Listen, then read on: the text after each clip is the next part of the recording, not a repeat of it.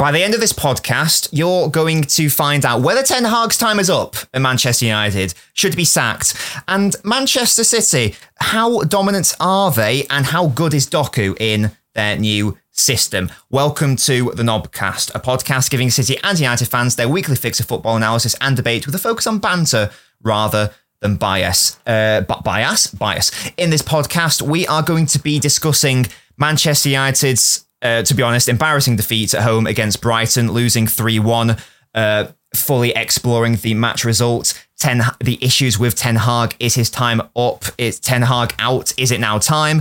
Is it all Ten Hag's fault? And we'll also be covering Man City comfortably beating West Ham 3-1, or was it comfortable? Are City even out of second gear yet? And how good is Doku to this City side? Gasky, I'm not even going to ask you how you are, mate, because I feel like we just need to go straight into this and get this off your chest, because it's not been a good start to the season for Man United. In fact, it's been their worst since 1989 or something like that, losing 3 out of their opening 5 games. Not necessarily been the easiest fixtures, but at home against Brighton, 3-1, it is pretty unacceptable. We are going to go that into greater detail. I will allow you to rant. I've got my own thoughts about it. I haven't talked to you about this yet, so I'll be interested to hear. I'm going to make a statement, and it might upset you, but it might shock you to the very core. But I want to get your thoughts on it, and then we can explore the match generally. Marcus Rashford is not as good as Ten Hag thinks he is. Marcus Rashford is not as good as Marcus Rashford thinks he is. That is my statement. I agree. What do you think? I've always had the opinion with Rashford that he's either end of the spectrum. He's either, you look at him and you think, how can you drop him? Oh, he's up there in the best in Europe. Then the next week you look at him like he wouldn't even get into Brighton's team. You know? It sounded quite disrespectful to Brighton at the start, but it's not. Nothing disrespectful to Brighton. But you know, he wouldn't start for them. But this is the issue, you know, he's so Marmite at the moment, and that's an issue across the board really with the team. You know, you're coming to this game thinking even though the Arsenal defeat was a bit harsh, and you think, okay, the international break, like, let's push on from here. Injuries haven't helped. It's not an excuse, but injuries haven't helped. Like the fact that after this game now with Wan-Bissaka's injury, they've got 2 fit fullbacks. You know, there's clearly an issue going on with fitness, but when I think the clip came, I think it was the second goal. I can't remember which goal it was, but he was walking. He just couldn't be arsed tracking it. I think it was the second goal. I think the clip of the second goal, Brighton made about God knows how many passes. Bruno was the only one pressing, right? And there was at one point there was one pass he did down I think it was the left side, where he just went past McTominay. He didn't even press it. He literally passed it from keeper to fullback and just passed it down the line. And he was already at United's box. And I thought, what are you doing? You know, like, press the ball. You just stood there looking at it and kind of just pressed in such a lazy way where the defender just literally turned around and ran down the wing. And I was just like, this is not even about people. You can go and say, oh, it's the manager's fault or it's the Glazers' fault, whatever you want to go and moan at. But that is just basic. Yeah. It's the Premier League, and that's nothing to do with anyone. That's just to do with lazy players. Considering this is coming from McTominay, a player when he plays for Scotland who he's running his legs off. Why is he not doing it week in, week out for his club? Do you know? There's clearly some kind of mentality issue across the club, which is exactly what Rangnick said. And it's exactly what Ten Hag said. Like Ten Hag said before the Brighton game, that he's come in to discipline this team because it's a mess. And it's a fact, it is a mess. And it needs this discipline of someone saying, you're not playing. Your attitude, nope, you're not playing. This is what the team has needed for 10 years. And it's a job that's going to take 3 to 4 years to sort out. Yeah, you know, it's an absolute just a mess, and it's gonna be results like this. They're gonna struggle because the problem they've got is in the last 10 years they've overachieved with new managers. Managers have come in and for some reason they've done well. No explanation, and people relying on these where they finish in the league and where they finish in cup runs as success. No, success is what Klopp did over 4 years. When I think he had 3 seasons, and the 4th season when he got the 97 points. Or whatever it was. Arteta, last year was his 4th season. He had 3 years and the owners were like, go on, dismantle the team. The whole team left, a whole new team came in, and now they're in title races. That's what's needed. Not a second year of everyone telling the manager to get out, right? the whole thing, obviously, like the whole thing, I'm not going to be this person who now goes, it all starts from the top, blah, blah, blah. We say that every bloody week. But it does. At the end of the day, it does. Like, the first issue is United have now, them throwing money at whoever, right, which is ridiculous, the money they spend, let's be fair, it is absolutely stupid. It's now come up to bite them, the fact that financial fair players got involved and Ten Hag having to get free transfers and loans, right? He joined last summer, he's bought what he wanted. I've got no issue with who he's bought because I thought, you know what, he's going to have a couple of years getting his players in, as I thought with every manager. But he didn't even get to January and he had to get Vegas on a loan. That was his reward for let's keep pushing this season, was Veghorst. What was going to happen after that? When we get to the Ten Hag section in this podcast, I'm going to disagree with you on Ten Hag, but I want to talk about Rashford a bit more first. Unless you want to finish your point. No. So my point is, like, I'm not one that's going to be like, sack the manager, right? Because what's the point? We've done this for the last 10 years. There's absolutely 0 point. This match was, if we isolate this game, this is Ten Hag's fault, this game, right? Because he's come in and I don't know why he's decided to change the whole formation, right? You've got your 2 right wing options are now not playing for whatever reason. What do? Let's go and put 4 in midfield and go and put Rashford up front where he's crap, right? He's been rubbish all season up front. He played well on the wing when he plays on the wing. Against Arsenal, he played well. What do? Let's go put him back up front again, right? You've now got his number 9 there who didn't have a single shot in his first start because no one's passing to him. Yeah. And it's like, it's going to take time for this to gel in these situations because of absolute mess the team is. But stop messing the formation about and moving players around. That's the issue. It's one of the issues. Yes, definitely. And as I said, I want to explore Ten Hag properly because I've got some thoughts on him as well. I largely agree with your final point there. Just going back to Rashford for a second. I know my opening gambit was a pretty, controversial statement. Maybe I just want to make it clear to the listeners that I'm not trying to suggest that Rashford is the main issue at United. Clearly, he isn't. So if people try and scapegoating him into thinking he is the main issue, that's a bit silly. But in terms of that performance against Brighton, he was an issue. You've mentioned the pressing, and this is my sort of thing about my opening statement of Rashford's not as good as you think. Ten Hag. Rashford isn't as good as Ten Hag thinks he is, because I don't know if I doubt that is Rashford going, I can't be arsed running because I'm a lazy git and I don't want to play for the club that I love and running around. I assume Ten Hag is instructing him to do that. Now, you can get away with that when you are Mbappe, Messi, because you can afford to be a passenger in those games. You don't have to contribute to the press because of everything else you offer on the ball. But Rashford isn't good enough where you can just totally basically disregard off-the-ball responsibilities such as pressing, because what he offers you with the ball, as it's probably United's best player or whatever, but it isn't to the level where you can just sack it off entirely.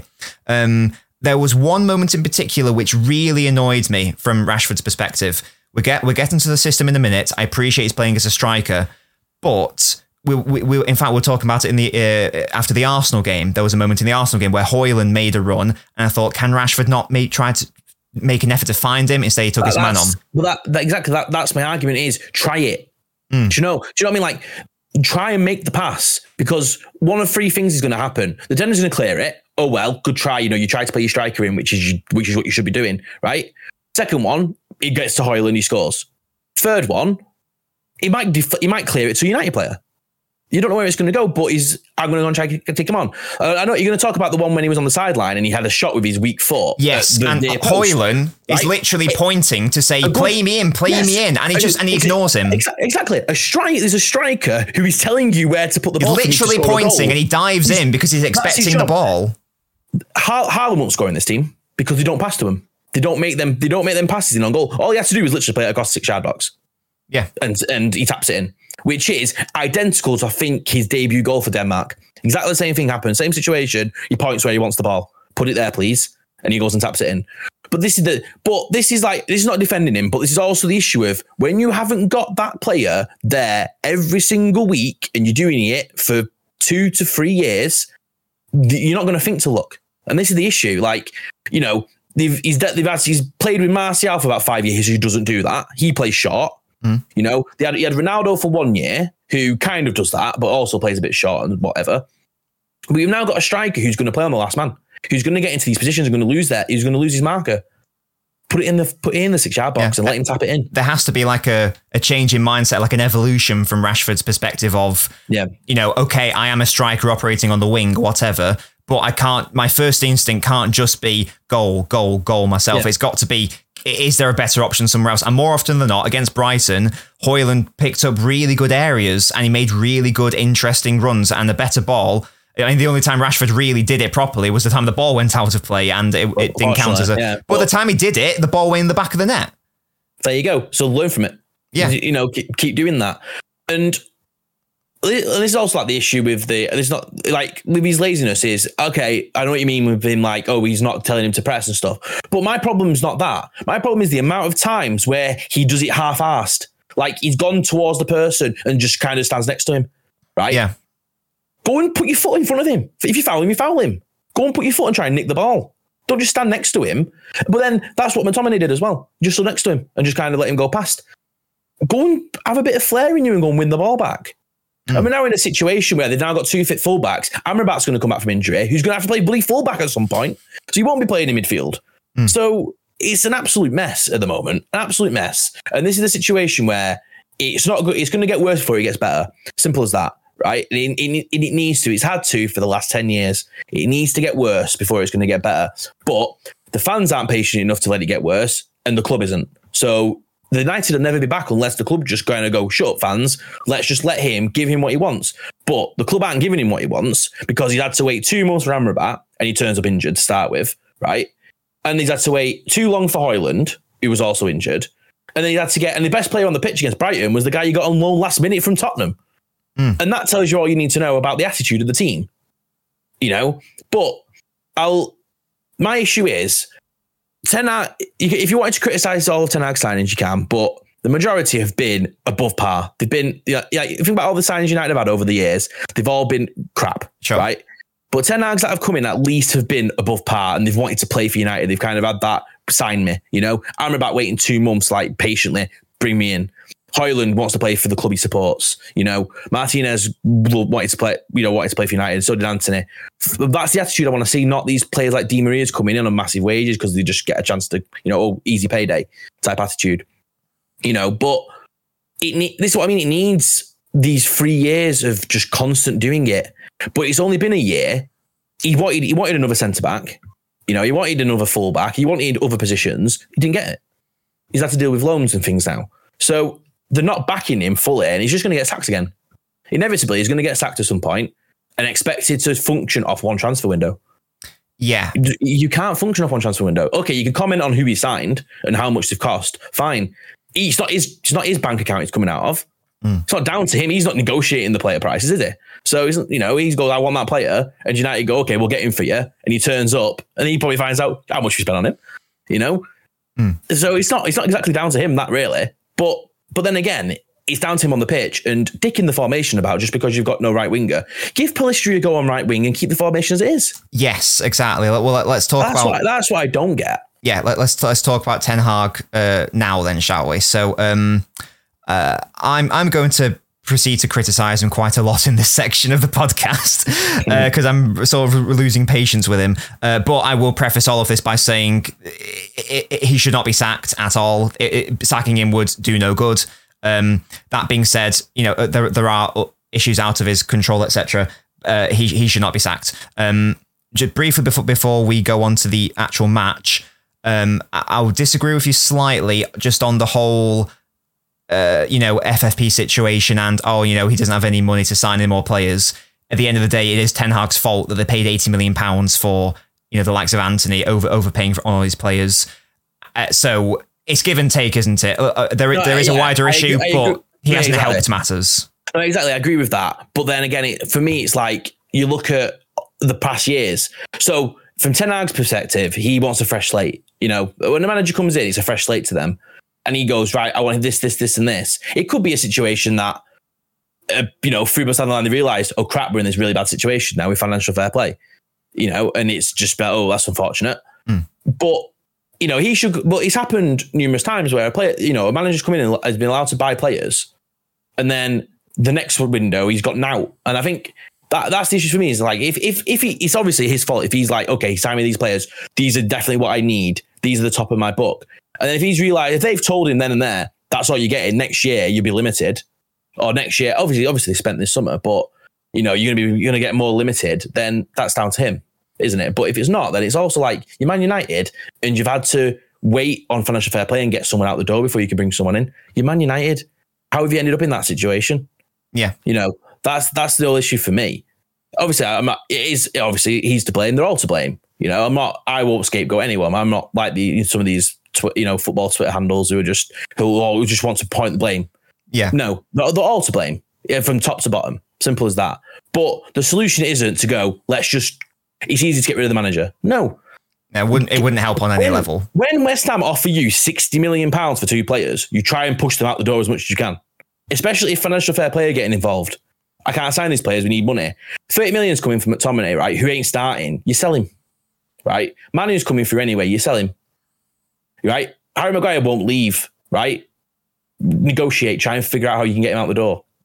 Simple as that. Yeah. And then give the manager the players he wants. If that's what if you want them to get them back where they want to belong, and then don't expect him now to have to use, he's got half a squad now because half of them are injured and he's got to deal with that now. And then you're going to sack him that he's not up to scratch. Well, they're not fit. He hasn't got a squad now. So it's like, he should not be sacked at all, right? He should have at least three years. Yeah. At least to get to turn it around. But he also has to be back them 3 years. We've got to let it back him ins and outs. His ins, obviously, he's getting his ins. Like he's had the goalkeeper swapped, which we said he should do. He's done it, right? He's got midfielders in that are more energetic, Like people can now shut up about blaming Mason Mount after 2 games. He hasn't played in this little crap. Yeah. So it's not down to him, clearly. And he needs the legs that's there. Amran Batson, who's also legs, actual legs in the engine room, which is good. And a striker's in now. He's got the positions. They've not all been able to play yet together. So he's still not his team as of yet. It's half and half still. Mm-hmm. But it'll be interesting to see how it is with a fully fit squad. That'll be the interesting part to see. Mm-hmm. But he's not had that chance because when he had a fully fit squad, they went on what was the unbeaten run they went on over Christmas last year? That was him with a fully fit squad. And when they started getting injured again, it started going to a mess at the end of last season. Mm-hmm. So it just needs, I don't know why they keep getting injured. It's been like this for the last few years now. Maybe having a World Cup in the middle of a season probably isn't a good idea. Yeah, and it's also it just keeps happening now. Like they keep getting injured because they're probably to get them back. Exactly. Yeah, we'll see loads of injuries this season. That's for sure. So that's all off the pitch stuff. But then on the pitch, as I say, this is where I'm losing my sympathy a bit with. Well, I don't have any sympathy for him now. But losing patience with him. That's the term I'm looking for. Because you touched on it. We'll talk about it in a bit more depth now. I appreciate that there are issues out on the right wing in terms of personnel. The only like out and out right wing you have is Palestri, who's like an academy player or a young player, whatever. It's really weird that he just totally changed the system and formation to a 4-4-2 diamond. Although, to be fair, because it worked for 15 minutes. First 15 minutes, Brighton couldn't play. I was going to say, for the first 10, 15 minutes, especially the first 10 minutes, United looked awesome. Like, genuinely, they looked terrifying. Brighton looked like a relegation side. That's how good United were playing. Brighton didn't have a sniff. They couldn't handle United's pressing. They couldn't handle where United players were moving around. They didn't know which markers to pick up, that sort of thing. It was really, really good for 10 minutes. That's great. So I guess that was sort of like the surprise factor of playing the diamond, whatever. The issue is, at this level, against a master tactician such as De Zerbi, that's all well and good, but it's not going to take De Zerbi that long to figure out what's going on and to respond accordingly and to tactically tweak it. He changed at 15 minutes and then scored in the 20th minute. Exactly. So and they didn't react to it. But then he stuck with it. So what should happen is you need to play, in my opinion, the same lineup or the same formation, the same style of players every game and change and make sure these players learn these positions. Rather than go, Rashford, we've now played 5 Premier League games and I think Rashford's played 2 on left wing and 3 in striker. Right? Well, what do you want him to do? It's also, like, you're messing his position about. Yeah, definitely. To start with. And the same with other players as well. I just don't know why. Again, apart from outside, 10 minutes, great. I just don't know why you wouldn't just stick with the same system. But also, you get the first 10, 15 minutes, great. You then concede. you've got to respond. De Zerbi's done it, and from that moment onward, basically, it was just Brighton were the better side. Now, why can't Ten Hag? Because, for example, high standards to hit, but Ten Hag did come in talking about eras coming to an end in reference to City, for example. So it's maybe not fair to compare him to Guardiola. Guardiola's best asset is his in-game management and tweaks and his tactical nous when the game is actually playing. Is there an issue, he can amend it accordingly. For example, against Brighton, for example, last season, Brighton went like really aggressive man to man. So Pep was like, right, just hit it long to Haaland, long ball, boom, goal. It's that problem solving actually in game. Why is Ten Hag seemingly incompetent at that? What's that all about? It's one of two things. It's either incompetent that he won't do it. Is it an ego thing? Like, no, this is the way I want my team to play. We're playing this way no matter what. Or is it a matter of, I don't trust my players? These aren't the players I want in my team. I'm having to use them because that's all I've got. Or a third option, he's actually not good enough to know what to do. Yeah. Or he's like, that period at Ajax just went perfectly for him. And he's a fraud. He's not top level. He's a bald fraud. It could be, but you can't make decisions on that based on one, having 100 injuries.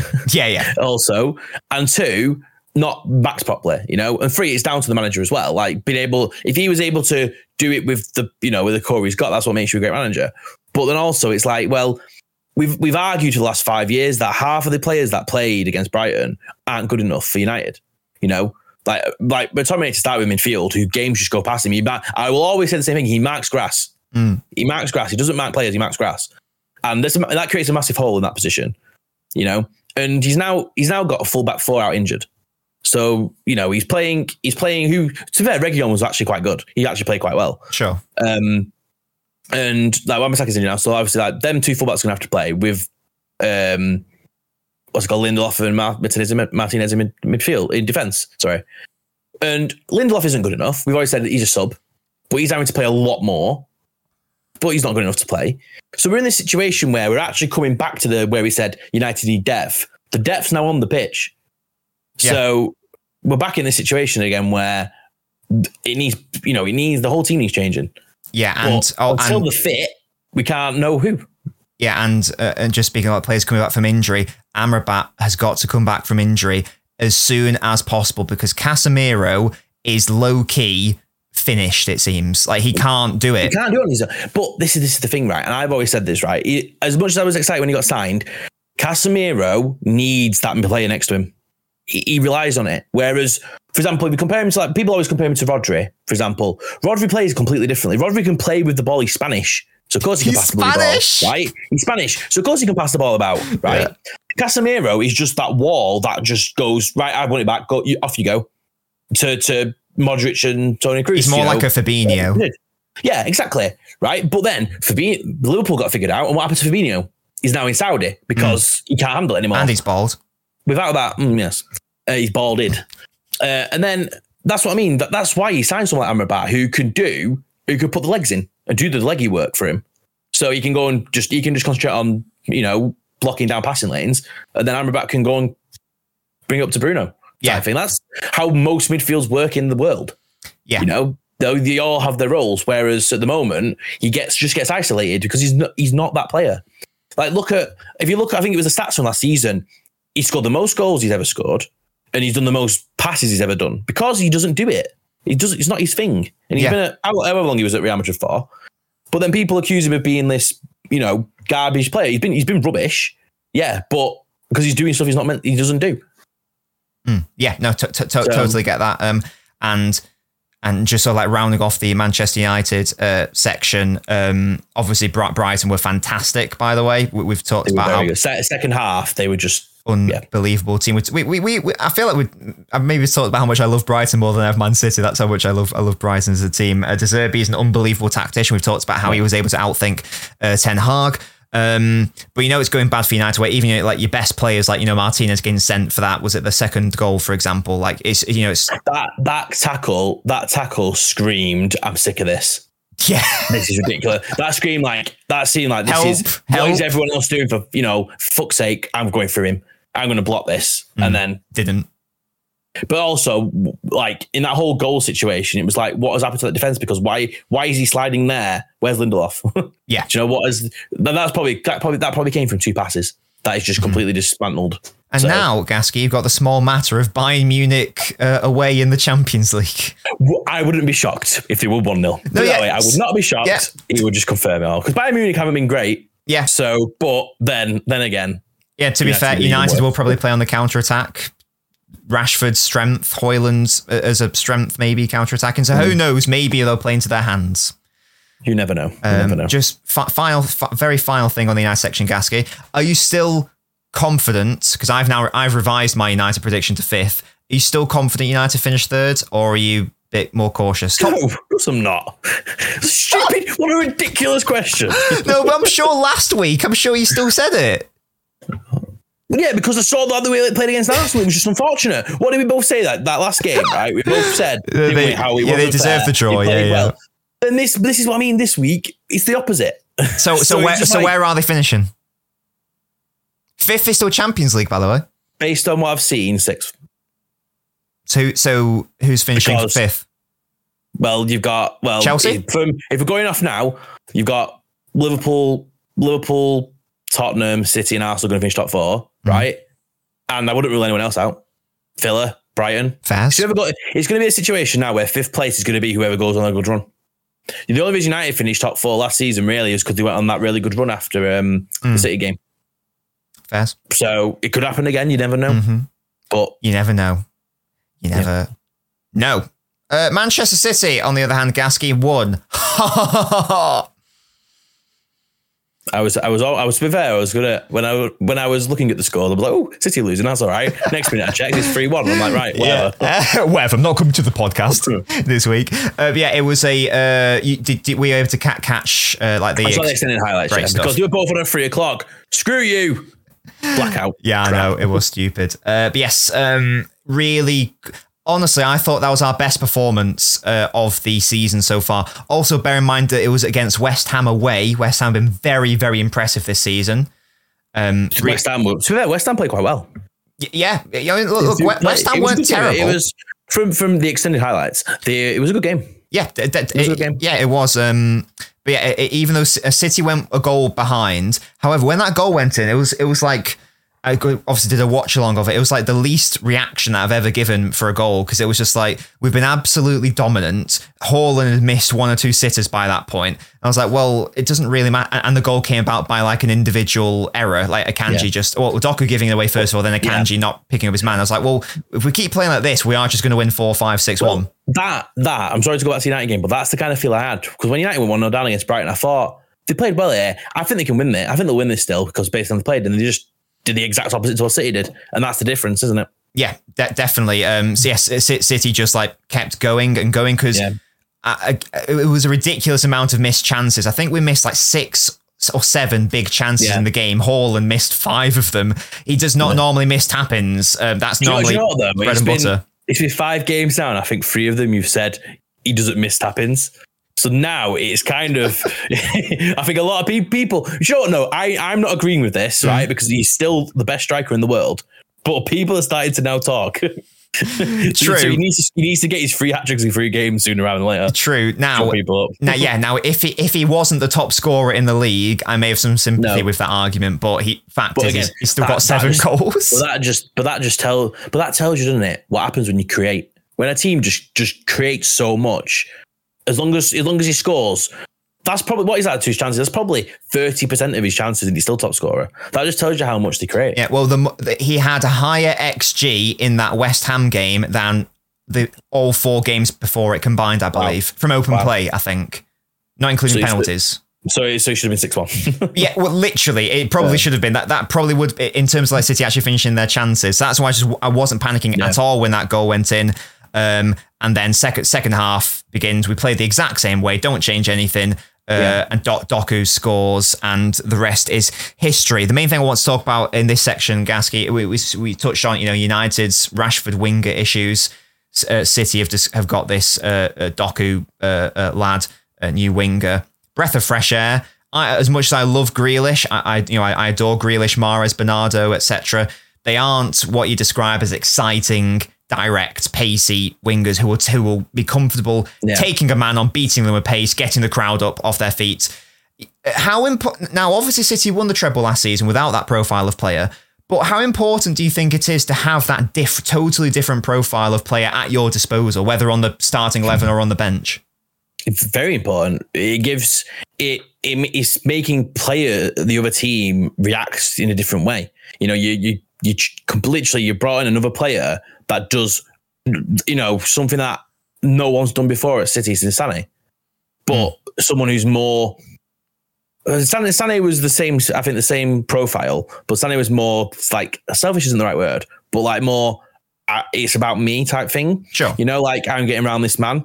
Whereas Doku's more like, I'm just gonna put my head down, go, and then I know where to put it.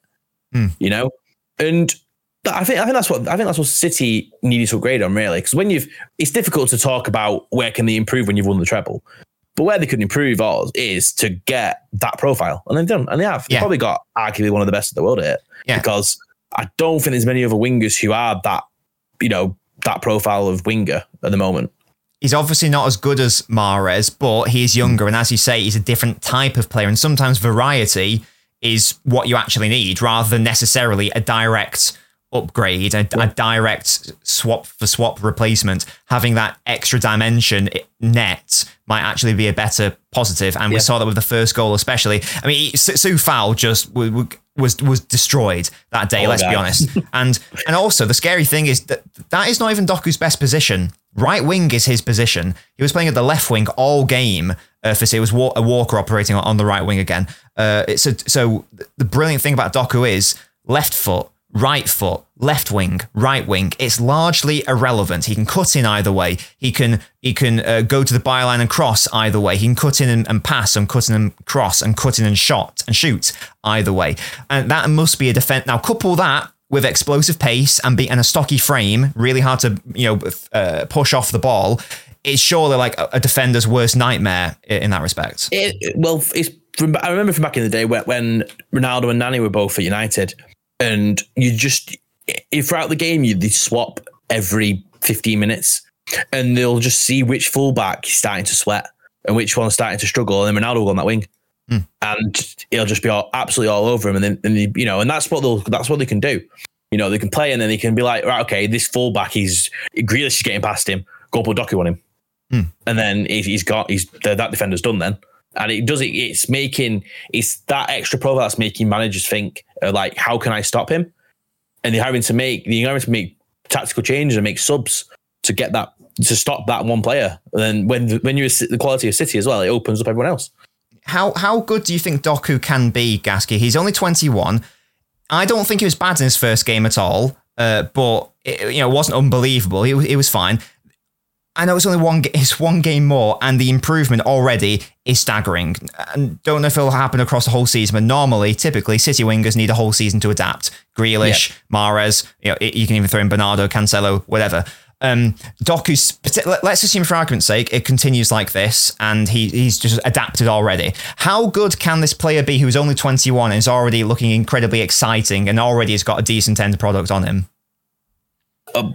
It could go straight to the top. It is the end with that type of player. I think it's easier for them to adapt to a new league because it's so simple is not the right word, but it's more, you don't have to really know what everyone else is doing. It's more natural. To do your job. It's more natural just to get the ball and you're right, go have him, rather than I need to look for this pass, I need to go and sit in this space. Your job is just winger, which you don't have many wingers anymore who that is what they do.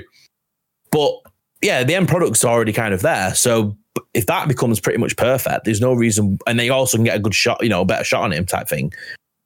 There's no reason why you can't go to the top. Yeah. And be one of the best wingers in the league. I think that another thing that will be going in his favour is if you think of sort of like if you go like build a winger and sort of like the main like a City winger specifically, the two main things you might want to look for are sort of like ball retention, keep things ticking over, aka Grealish, Mahrez, that sort of vibe, and excellent 1v1 dribbling ability, and being direct, more Sterling, Leroy Sané. I feel like it's easier to teach a a winger who's naturally good at being pacey and direct and dribbling, it's easier to teach that sort of winger how to be good at retaining the ball than it is to teach a ball retention winger how to be, because you can't really teach someone how to be quick from a genetic standpoint. You either are or you aren't. You can't. No, you can't. It's harder to teach them. I feel like, do you know what I mean? Dribbling is harder to teach than it is to be sensible on the ball. Dribbling is sort of like almost sort of like obviously you can get better at it with practice, but for a lot of players, it just seems like an instinct. It's natural, isn't it? It comes natural to players who are that good. Like if you're born and you're good at football and you're good at dribbling, you've got it.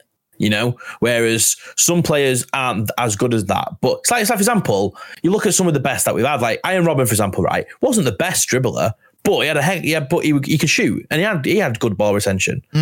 So, but like you said, it's easy to teach the other side because, you know, okay, he might do it a lot where he has 10 dribbles a game, but gets past 3 times. Then it's about his decision making, you know.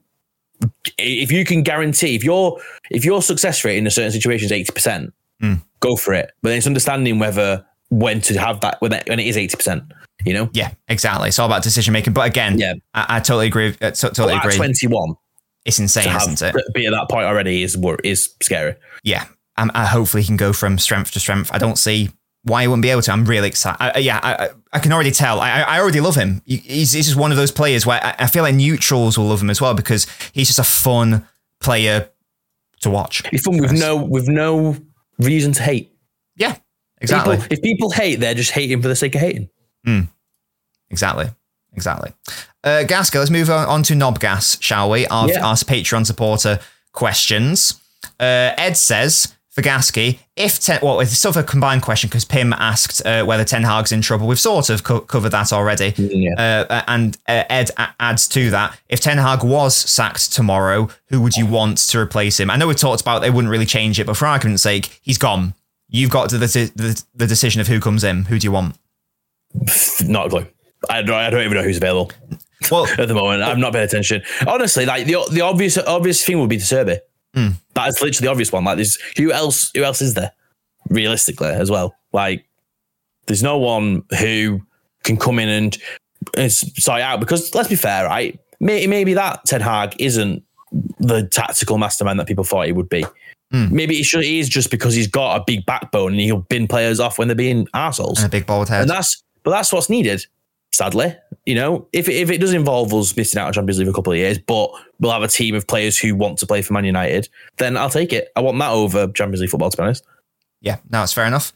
And a follow-up question from Ed. It's technically for me, but I'll extend it to you, Gasky, as well. He says, for Nobbins, what's been your favourite moment watching City? I'll extend that to you. What's your favourite moment watching United? I'm going to make it more specific. When the full-time whistle goes. I'll make it more specific and say, let's say, you know, live actually in the stadium, just to make it a bit more interesting. Well, just in general. Yeah, what favourite moment watching United for you? What do you want to have a think whilst I explain my City one? Yeah. So the obvious answer would be the Aguero moment. However, I actually didn't see that live in the stadium, so I can't use that one. The main two that spring to mind are the Aston Villa comeback recently. Gundogan, scored to make it 3-2. And the other one, obviously, I was in Istanbul, so that was the other one. I reacted stronger to the Aston Villa one. So for me personally, just because, I was gone. Like, I 2-0 down, I was like, right, it's over. Liverpool have actually won. There's no way Liverpool aren't going to beat Wolves. And then just in 5 minutes, 2-0 to 3-2. So for me, that is the best moment watching it. Obviously, Istanbul, unbelievable, etc. Champions League treble, but I just can't. Different emotions and different things. I tell you what, it must have hurt more, that Villa game, when they went 2-0 up and it was Coutinho to score. Oh, I know. No, because that was the whole. It was written in the stars, wasn't it? Like, he's going to come and he's going to come back. Exactly. Well, that's what people were saying. People were literally saying, "Oh, and this is going to happen," and it did. Gasky, how about you, mate? So mine's between two as well. So it's either. So when I went to Old Trafford. When I had the season ticket and stuff, it was obviously they were winning a lot. So games when they won substantial, a lot. So the 8-2 against Arsenal was good, but you didn't have that kind of, that feel to it. Sure. So it was either the 2-0 down comeback against Tottenham. Yeah. That one, that was very good reaction. That one, because I think that was in Modric's first season at Tottenham. That one. Was that like 2010? Was it? Yes, something like that, yeah. And then the other one was the 4-3 against City when Owen scored. Oh. Because that was just a heck of a game. When who scored, sorry? When Owen scored. Oh, God, yeah. 4-3. And because I just remember that it was such a good game. I think, was it Fletcher scored twice? Or maybe a different game. I know Bellamy scored the equaliser. So Bellamy scored a beautiful. I was like, for God's sake, that 89th minute. And then just out of nowhere, Owen's just found the hole, you know. Yeah. In Fergie time. Everyone thought, what the hell? Michael Owen's just playing United, what's going on here? And he does that. Yeah. I was just like, it was such a crazy game. That so angry. It was a good game as well. Yeah, I was so angry at that because I'm sorry. There's no way that the game should have carried on. That was when Fergie time was like pissing me off. It was like the referee's gone. We'll just give one more chance there. It's gone. Yeah, I didn't realize it was 2023 where we add on every single second to added time. That was what 2010. Okay, that may have been the same season, maybe 2010 or 2011. It might have been the same. It might have been the same season. It was around there. Yeah, that was horrible. I couldn't understand why he picked that. Yeah, that was horrible. I hated that so much. Was it Giggs who played on that unbelievable ball to Owen? Is that right? It was good to believe. Well, Giggs has done it twice because he did it to Billy Makeda as well. He just played a beautiful pinpoint ball at the last minute of the game for a player to go and tap it in. Oh, gosh. There we go. Thank you guys so much for your questions. To the listeners, thank you so much for listening to our podcast. We really hope you've enjoyed it. We really hope you've maybe learned something about the issues at United and potentially the future of City and Doku. We will obviously be back on later this week with we're doing a ball knowledge battle, another one of those. So stay tuned for that to see who is going to win that one. And yeah, we really hope you have enjoyed the podcast, this installment of the Knobcast. Until next time, guys, I have been Nobbins. I have been Gasky. And we'll catch you guys next time. Goodbye.